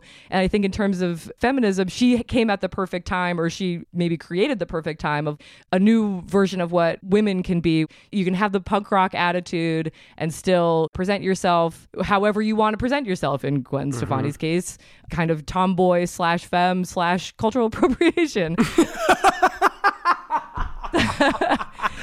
Nail her to the wall, Molly. That was perfect. Yeah. Exactly. The Spice Girls come in and create that aesthetic for themselves too. It felt like a freer time where people were showing their midriffs, but they were also wearing sneakers. It seems quaint to think about it now, but you look at No Doubt as that band at that time and it was just like, I don't know, it felt good. You could feel good about being a girl or being a boy, if that makes sense. Yes, and I love what you said also about them as a bridge between the self-seriousness of the rock movement of the early 90s and then almost the teen pop boom of the Spice Girls. Yeah. That's what No Doubt is. They're halfway between those two forces. And this moment in the timeline is literally halfway between those two things. They just happen to speak to that moment of transition in our attitude and vibe. Yeah. I remember living through this and it was like, they're just credible enough. It was cool to be into them, but yet they were so poppy and accessible at the same time.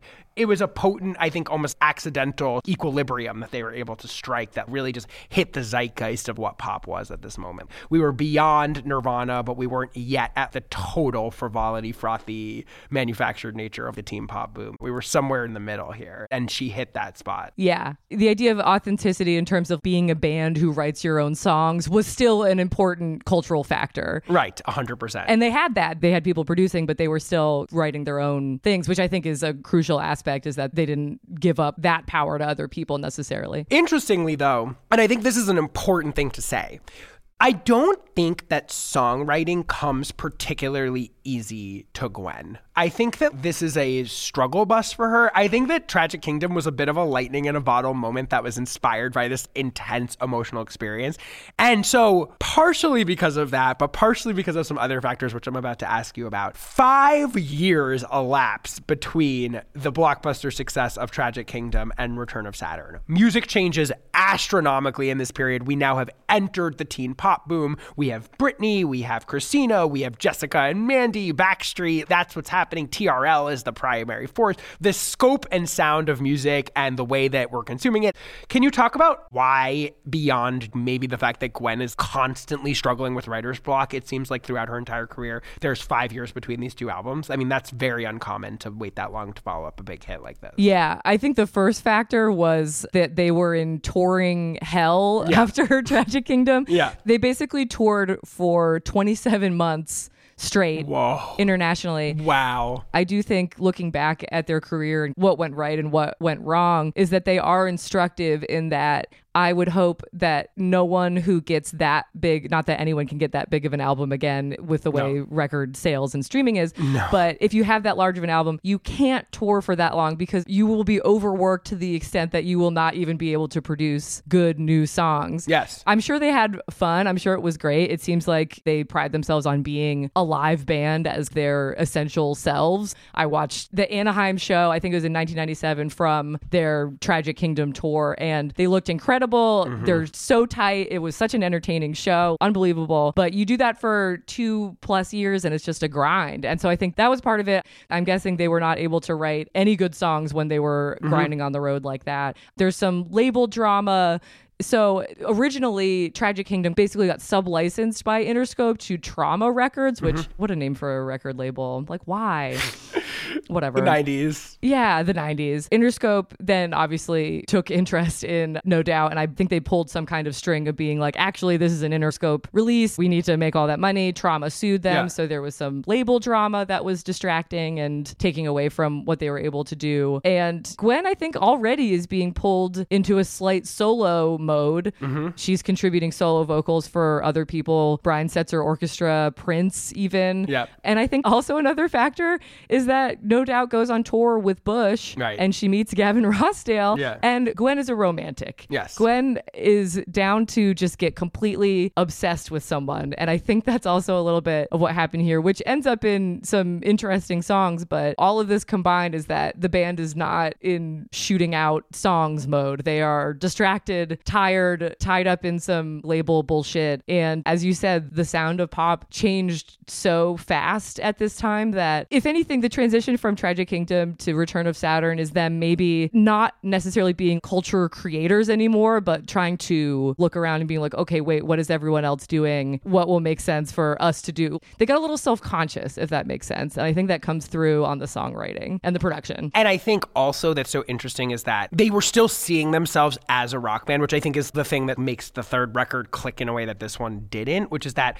I feel like they approached this record by saying, okay, what does a rock band do on their second album? They get more serious, they get more personal, they get more bona fide. And I feel like that was sort of what they ultimately landed on. I heard that they recorded 95% of this record, and then they were forced to basically go back and record the 3 songs that become the singles from this record. Classic record label being like, where's the single? Where's the single? Yeah. Literally the 3 songs that most people are going to remember from this record did not come till the very, very end of this process. Yeah. But that was my sense. I think the sort of key to Gwen Stefani's entire success beyond Tragic Kingdom has been this awareness that she's not actually a rock front woman. That was my revelation, I think, from listening to the music this time through. The moment where Gwen stopped being concerned with what it meant that she fronted a rock band was the moment that her success kind of rocketed to the next level. Even though I do like a lot of Return of Saturn and think it's an interesting, almost anomalous Gwen Stefani and No Doubt sound and album and thematic concern, it's interesting that this music didn't click because I don't think that people ultimately want Gwen as a serious rock front woman. They want her to be something else. Yeah. Anyway, so Return of Saturn drops in 2000. How would you describe Return of Saturn? In terms of the sound, so they brought Glenn Ballard in to produce. Right. Speaking of Alanis Morissette. Speaking of Alanis Morissette, which obviously it's the late 90s, you're like, all right, looking around, who can help me shepherd this into the world? Who has captured the imagination of America already? Glenn Ballard. However, to me, the production just doesn't feel very No Doubt. I have in my notes the pots and pans clanging of it all. I don't know why everyone in the late 90s in rock was obsessed with this sound where the drum sounds like you're banging on pots and pans. But it's not it. Because meanwhile, you have bubblegum pop coming in from the rear. Yeah. You got Swedish people doing crazy things with percussion, and it sounds fresh and new. Right. No one wants to hear you banging on a pot. Totally. So that's my main note about Return of Saturn. But the lyrics, you really see Gwen again in I'm a rock star, but also I want a simple kind of life. Right. I hope my birth control fails. Maybe I just want to get married. Right. Which, if you think about a feminist read of songwriting, you want to, in theory, be more than your boyfriends or more than your love interests. But I think Gwen Stefani is just out here being like, it's feminist to be romantic, if that makes sense. Yeah, yeah. Which I agree with. I think it's a woman's prerogative to do whatever she wants. And in Gwen Stefani's case, it's just get obsessed with Gavin Rossdale. Right. And I think Gwen does something interesting here, like in thinking about her sort of perennial writer's block that seems to be a strategy that she comes back to a lot, which is to write about why she can't write. Yeah. You were saying her obsession with Gavin becomes kind of a central force in her life, but I think a big part of that obsession is both a romance and then the fact that she's kind of insecure about him. Yeah. She's constantly insecure about this relationship, and that transcends this album. She talks about that on the next record. She talks about that on Love Angel Music Baby. She talks about that on Sweet Escape. And it makes sense because he ended up cheating on her. I mean, it does add up at the end of the day. But in this music is a lot of ambivalence about her desire to continue being in this band. Obviously, you have Simple Kind of Life, which I think maybe is one of the greatest No Doubt songs ever, but it's essentially the song that sounds a lot like peak era REM in a way. Yes. A big symphonic rock ballad that is essentially just describing her conflict about the fact that she wants to be a trad wife. Yeah. And all I wanted was a simple thing, a simple kind of life. And all I needed was a simple man, so I She keeps saying, I'd like to be a mom. Sometimes I wish for a mistake, as you said about her birth control failing. You'd be a good dad. I just want simple things. Everything's too complicated. It's a really interesting and kind of revealing song, I think, about Gwen talking about how she's not even really sure she wants to be this ultra celebrity. And then there's a song, Marry Me, where she's like, I can't help that I like to be kissed and I wouldn't mind if my name changed to Mrs. And this is the one side, my conventional side, attraction to tradition, my vintage disposition, my sincere architecture. I want to cook him dinner. You know what I mean? Literally. God. Oh, Gwen. I can't help that I like to be kissed, and I wouldn't mind if my name changed to Mrs. This is one side, my conventional side, an attraction to tradition, my vintage disposition. She's almost pushing back against the sort of mantle that Just a Girl had thrust upon her in this music. I feel like this album is almost combative against the way that we as the young fans of No Doubt wanted her to see her. Yeah. She is sort of coming back and saying, I'm not really what you thought I am. I think another fascinating part of this music is that Gwen Stefani is 31 years old when this album comes out. We're not dealing with a woman in her early 20s, which is when a lot of pop stars are having the brunt of their success. She's actually at a phase in her life where a lot of pop stars might reach on their 5th, 6th, 7th album. She's already here on her 2nd album, dealing with a lot of mature concerns, I guess. Yes. And you have that against the backdrop of Britney Spears just being like, I'm still in high school. Yeah. That is really important to point out. It is hard for female pop stars over 30. It's hard to be when the culture values the baby doll thing, when culture values being young and fresh and I'm not a girl, not yet a woman. It's trad in some ways, but you could also look at it as a bit bold of Gwen Stefani to be even talking about the idea of just wanting to get married and have kids. 100%. She's kind of ahead of her time of where we are currently with feminism. Is anything you want to do is feminism, whether it's go full girl boss or have a billion kids. Yeah. And I feel like at that time, it maybe didn't sound as fresh as it does now. Right. I love her self-awareness. There's a lyric on the song Comforting Lie, I am Jekyll, I am Hyde. She's very much fascinated by this duality. The other thing that I just want to make sure we touch on here is the lead single Ex-Girlfriend, which I do believe just fucking rips. Oh, it's so good. I love this song. What's happening on this record? To me, the song is the line. I always knew I'd end up your ex-girlfriend. Yeah, great line. That's amazing.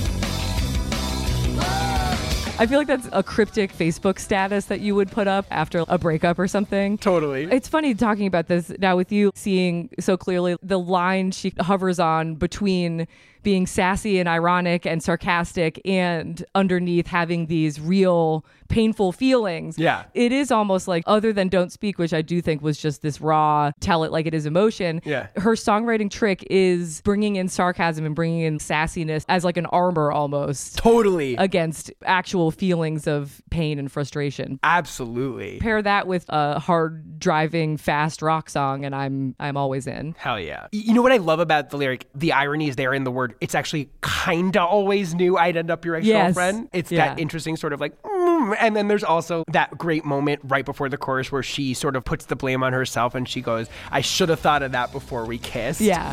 Another ex-girlfriend on your list, but I should have thought of that before we kissed. There's something, again, in that sort of sarcasm and irony of trying to sort of lift herself out of sort of a misery or a feeling of betrayal or whatever it is. When I was listening to this song, I was like, this is on Olivia Rodrigo's fucking mood board. Totally. You know she's been listening to this song. This is like total pre-Paramore, Livy Rodrigo vibes going on here. It's funny. I'm glad you brought up Olivia Rodrigo because I feel like Gwen Stefani and Olivia Rodrigo are very similar in that their voices don't have any inherent edge to them. Right. They don't have raspy voices. If they get mad, it kind of sounds like them being, I'm really mad at you. Yeah. But they use it to their advantage. Like Gwen Stefani has that affect that she did, the kind of Betty Boop thing, combined with hollering. I feel like Olivia Rodrigo really channels the rage into this musical theater cabaret type of thing. I think they're more similar vocally than you might originally think. And they're both beautiful, traditional looking, and kind of mainstream big tent pop aspiring who are sort of delivering that through the guise guise of pop punk or rock music. They're not Courtney Love, who will obviously become a player in Gwen Stefani's narrative later on in her career. I think it's also worth noting the sort of change in presentation that Gwen comes across in these music videos. I mean, she dyes her hair this really intense pink color. How does Gwen look through this process? It's like a little bit different than how she looked in Tragic Kingdom. She's definitely going with the general fashion trend as we go from late 90s into the early 2000s of hip-hop inspired fashion becomes way more of a thing. She's going to be leaning further and further into that, let's be honest. Yeah, I pulled up one interview where she had pink braids that I was kind of like, Gwen, I don't know if these are... But at that time, I don't think people gave it a second thought. And I think if you asked her, as if you asked her now, she would be like, it's not appropriation, it's appreciation. Well, I mean, there's a way in which you could frame the verses of Ex-Girlfriend as rap verses. Yes. I mean, she's essentially rapping these verses too. And there's a big Dr. Dre synth noise. I mean, there's definitely elements of hip-hop that presage Gwen's broader appropriation of hip-hop aesthetics that happen on this song. Yeah. And that's happening everywhere. I feel like just the charts are trending toward that as well as the aesthetics. Yeah. I don't know if we're going to talk about Let Me Blow Your Mind, her song with Eve. We can certainly if you feel you want to. That's her as a solo artist. But I think that influence is definitely coming in where it's more about, I hate using the word urban because I feel like that's like a dog whistle, but of course, that's what people were saying at the time. Gwen Stefani has a new urban look. Yeah. And she's going where culture is going. That's what everyone is doing. That's how Destiny's Child and TLC and all these people are leading the way in terms of what that looks like. And she is right there. Right. And it speaks to the sort of gathering steam of the polyglot genre aesthetics that are going to define everything that happens after this with Gwen Stefani. The genres are breaking down. It's funny because this album feels like the most genre confined, no doubt, album or Gwen Stefani project ever. And I think that's part of why, as we're about to talk about, it's not a huge success. I mean, this record is a big come down from Tragic Kingdom. It sells a literal fraction. I think it goes 1-time platinum or something like that compared to the 16-time platinum of Tragic Kingdom. You know, these videos get played on TRL. I remember this era, but this was not as culturally saturated. I mean, this is a fan favorite album that I think a lot of people like, but it's interesting because this is the most straightforward genre album that I think Gwen Stefani's ever been involved in. And again, it kind of gets back to my earlier point, which is that what we want from Gwen? Even though there was a lot of interesting songs on this record, and it really is a fascinating album, it's interesting because it seems like they also quickly realized that this is not what people wanted from them.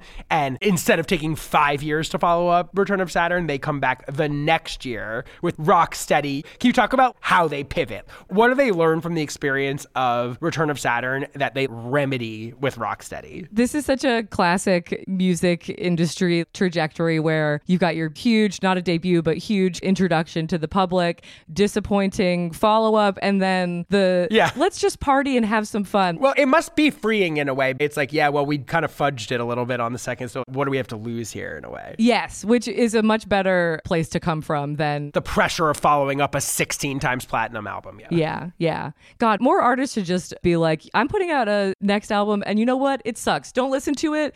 Let this flop, and then I'll see you next year. I want to have a comeback. Own that narrative. Yeah. Free idea for any pop stars out there. Yeah. But yeah, Rocksteady came from them going on tour for Return of Saturn and having parties in their dressing rooms after the show and listening to dance hall music, basically, and them being like, this is fun. What if we did this professionally? And so it sounds like less writer's block than usual. And they called in the big guns. They called in producers that were hot. Not just one producer was shaping the whole thing. Right. They were kind of pick and choosing. So they had William Orbit, who was just coming off of the incredible Madonna album, Ray of Light. The Neptunes. Rick Ocasek from the Cars. He basically just has them make Cars songs. And I'm like, cool. Why not? Exactly. If you're with Rick Ocasek in the studio, make a No Doubt Cars song. Yeah. Nelly Hooper, of course, also another big Madonna and Bjork collaborator. I mean, it almost sounds like they came at this both in an underdog sense in that they weren't upholding the success of their last album because it wasn't as successful, but it just seemed like they were focusing more on having fun and really treating themselves like a pop band and not a rock band. Right. They ditched the sort of, we need to make a serious one producer, self-written record that's deepening and expanding our rock bona fides. And they were like, we're going to literally approach this like a fucking Britney Spears album. Yeah, it worked for them and it seemed to set a precedent. I'm hard pressed to think of another authentic self-songwriting rock band. I mean, I think of Maroon 5 as another California band who kind of had rustic roots, who eventually just became a pop band. You think of Fall Out Boy and Panic at the Disco. There's just at a certain point where you become a pop band who plays rock music, not a rock band who plays pop music. 100%. No doubt we're doing this before all these people were doing this. And honestly, you've got to hand it Yes. to them. I really do appreciate that they just got that and allowed this to happen. And let me tell you, this record is good. Oh, yeah. I really enjoyed listening to this album. Let's talk about the lead single, maybe Hey Baby, and how that contrasts with maybe everything we were just talking about, Return of Saturn. How does this almost reintroduce No Doubt once again a year later? They're fun. They're flirty. Yeah. They're just sipping on chamomile, watching boys and girls with the sex appeal. They're making unqualified party music that fits within where tastes are going, which is increasingly toward eclectic music, toward black music specifically. I'm just sipping on chamomile, watching boys and girls in the sex appeal. With a stranger in my face who says he knows my mom and went to my high school. All the boys say, hey baby, hey. Girls say, hey baby, hey baby.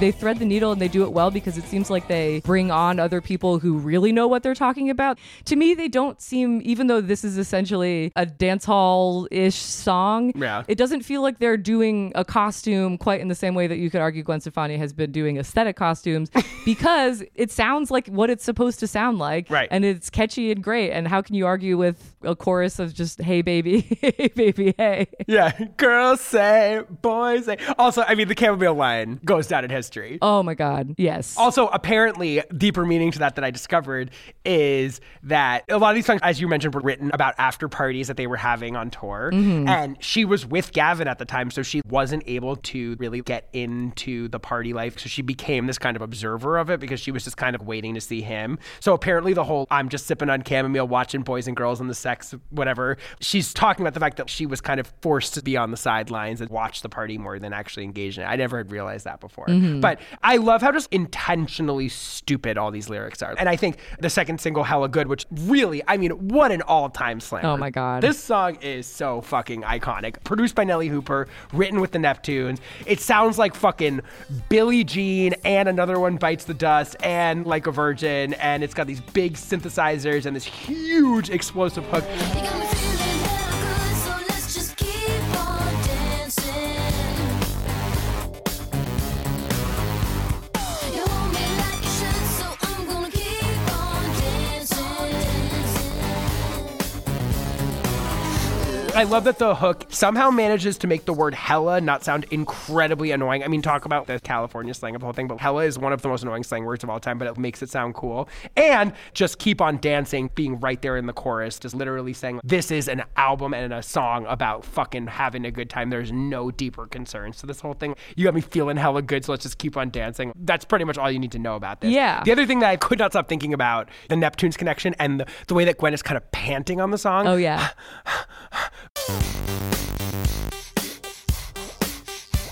Is so I'm a Slave for You. Oh, yeah. Thinking just about the Britney Spears to No Doubt to Neptune's triangle here. There's this sort of concession to the fact that they're not that far off from Britney in this moment. Yes.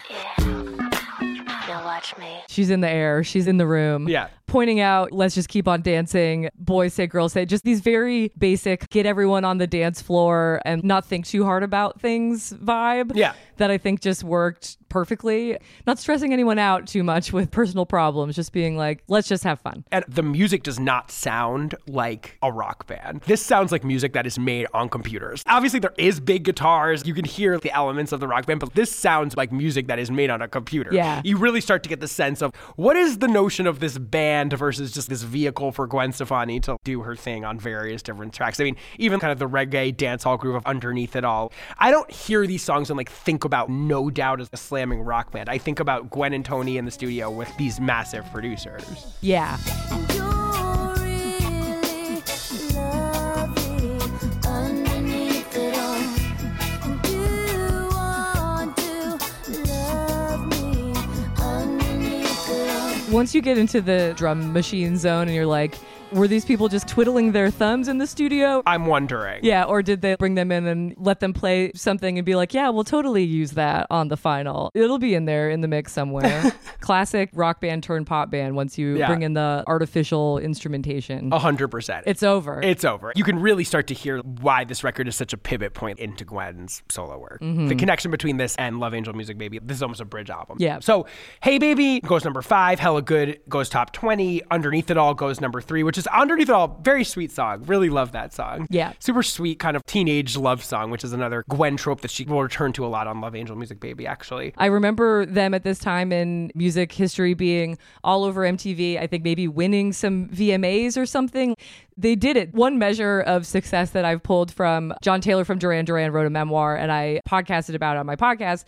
And he said, getting a hit in a different decade is the true measure of longevity. And that's what they did here. There was a chance that they could have sunk into the 90s as a 90s band. And this was them clawing into the 2000s and being like, we are still relevant. Totally. And we can still do what you want us to do, whatever that is. 100%. And I think this was received very well. I remember this being in some ways one of the most impactful No Doubt moments. I mean, obviously Tragic Kingdom will always be the No Doubt record of record, but I do remember this record being very big in my life and these songs just being everywhere and the videos. Like, you remember the video for Hella Good where Gwen's on the fucking jet ski? Yes. So fierce. She was so fierce in this era, even though mad cultural appropriation going on. This time we are in the West Indies quite often, but it's a very good album. I have to say, if you're talking about No Doubt as like a singles band with some decent album tracks, I think you could make an argument that this is their most consistent and strongest album, because even Tragic Kingdom, as you mentioned, there's some songs on there that you're like, okay. Yeah.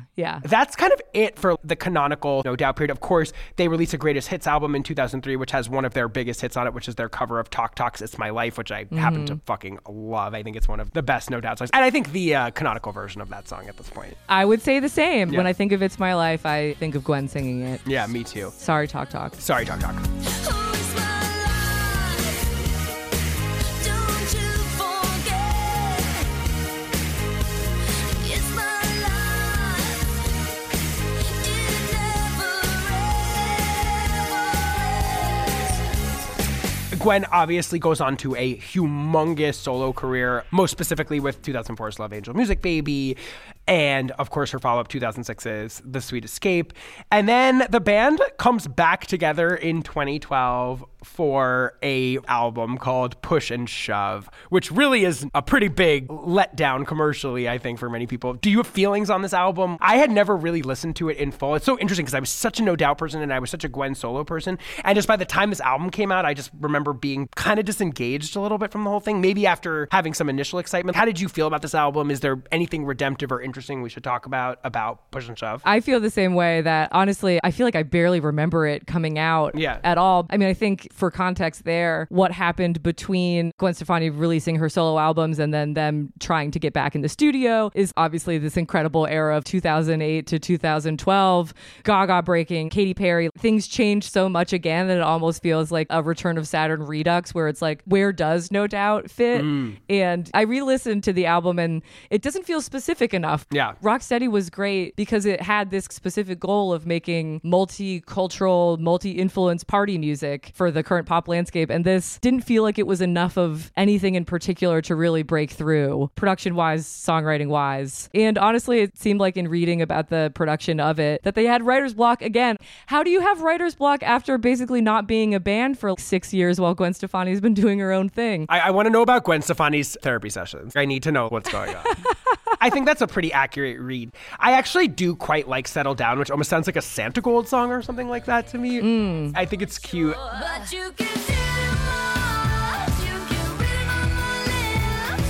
I'm trying to get a hold on this, and I really mean it this time. And you know it's such a trip.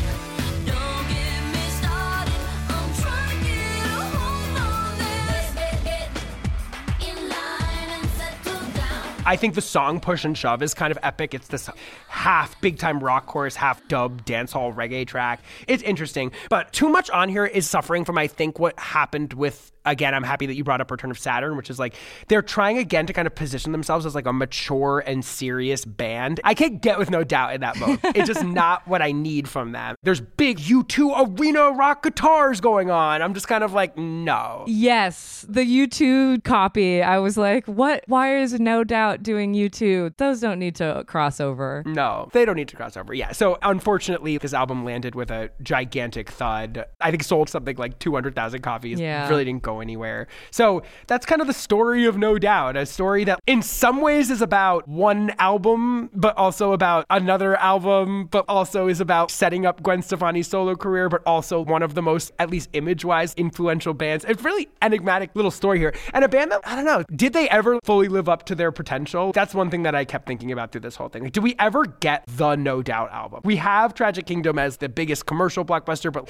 it belies an album that's inconsistent in some ways. And then you got the sort of fun experimentation of Tragic Kingdom, and you got what it might have sounded like if they became a more serious band on Return of Saturn. But I kind of left this feeling like, for a band that had such a massive impact and was so huge to me growing up, I'm like, did No Doubt ever fully reach its potential? Is that a weird question? No, it's funny that you bring that up. I feel the same way in that, especially just that they came kind of off the ropes with Rocksteady and made that I'm just like, what else can they do? I feel like they're so talented as performers and live performers and synthesizers of aesthetics that I'm like, what else could you have tried? Because what I think was kind of magical about them is that if there was anyone who ever pointed at them and was like, you're inauthentic or you are betraying the genre that you came through, or people who were rockist or whatever, I feel like they escaped those allegations. I feel like you don't really hear about a chorus of people being like, No Doubt sold out or No Doubt went back on what made them good. Yeah. They were always kind of slippery in that way. Yeah. They could work among a bunch of different genres and make it all work. And so I do feel like, could there be another secret No Doubt album that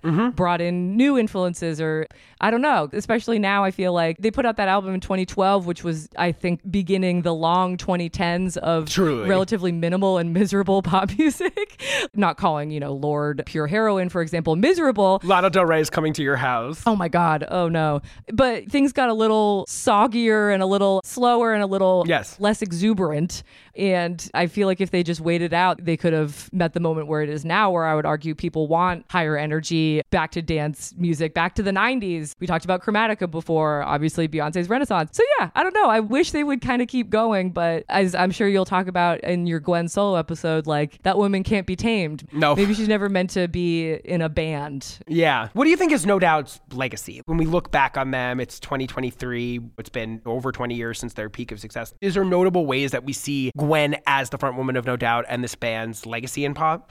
To me, the question I'm always asking and answering, which is rock dead? And my answer is always no. Right. And I feel like No Doubt and Gwen Stefani in No Doubt were kind of proof of that they came out of the ashes of grunge to really define what a pop rock band is. And I think people are still trying to do that. Maybe it's a weird analog, but Måneskin, the sexy Italian band, I almost see something of No Doubt in them, a band that gets together and they're high energy live and they kind of make their bones as a live band. Obviously, the Italianness of it all is a little bit, hey, but Gwen Stefani is an Italian American. Of course. So to me, the legacy of No Doubt is that I still believe that we can always support on the charts and in just kind of popular culture pop rock bands. I will never stop believing in guitar, drum, bass, and a cool chick front woman to break through. Who the next one is, I don't really know. It's funny, if you can imagine, what if Olivia Rodrigo started off in a band? Yeah, and then, 100%.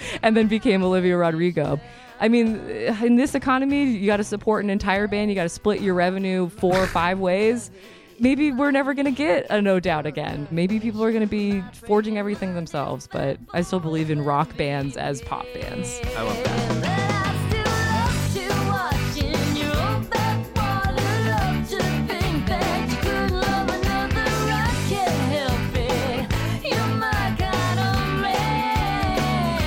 All right, so let's talk about the pop pantheon. In thinking about the tiers of the pop pantheon, and we're just talking about No Doubt separate from the GWEN solo project, where do we see No Doubt ranking in the pop pantheon? I read your tier list and your descriptions, and I love it. I want to say they are in the superstars of yore. Yes. To me, they had Rocksteady bringing them into the next decade and not getting them stuck in the 90s. I feel like they had enough of an era that they were one of the defining bands of the mid-90s into the early 2000s. Could they have had maybe one more album, the Secret No Doubt album that we're talking about?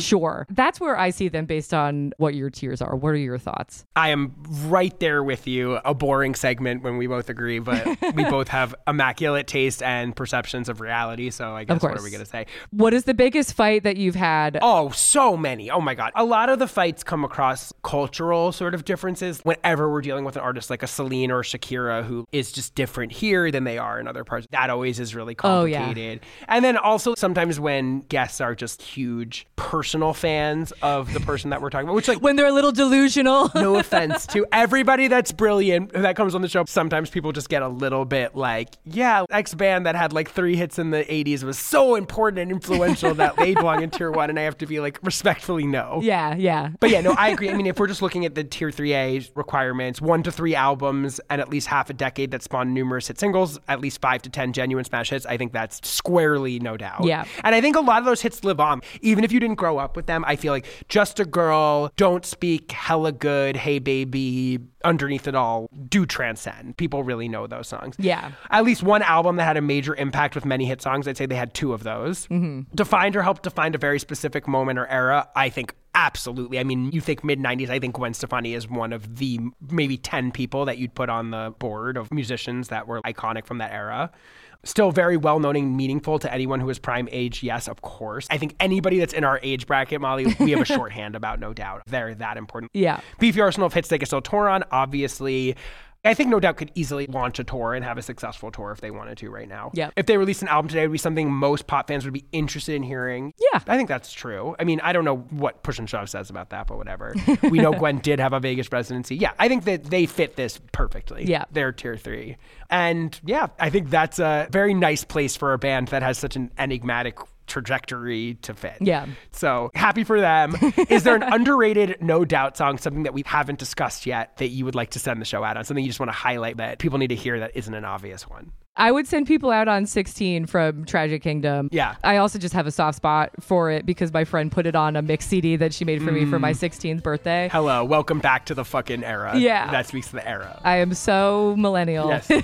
You and me both. Yeah, it is what it is. But yeah, it's just a perfect little ditty about what it feels like to be a teen. Never gets old in pop music, what it feels like to be a teen. It never gets old. That's true. All right, so let's go out on 16. Molly Mary O'Brien, thank you so much for being on the show. Thank you for having me. I had a blast. Me too. That was fun. Yay.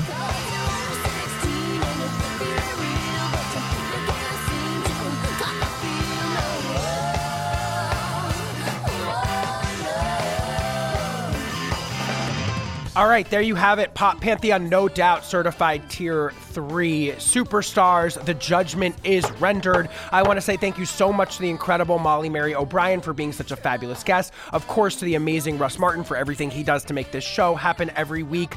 To PJ Brunetti for his help editing this episode. Alex Lobo for her help with the artwork. Please don't forget to rate, review, and subscribe to Pop Pantheon wherever you get this podcast. We're on social media at Pop Pantheon Pod. I'm at DJ LOUAEXIV on Twitter and Instagram. Merch is at poppantheonpod.com. Patreon is at patreon.com/poppantheon. And until we meet again for next week's episode on Gwen Stefani, I hope you have a wonderful life. Bye-bye.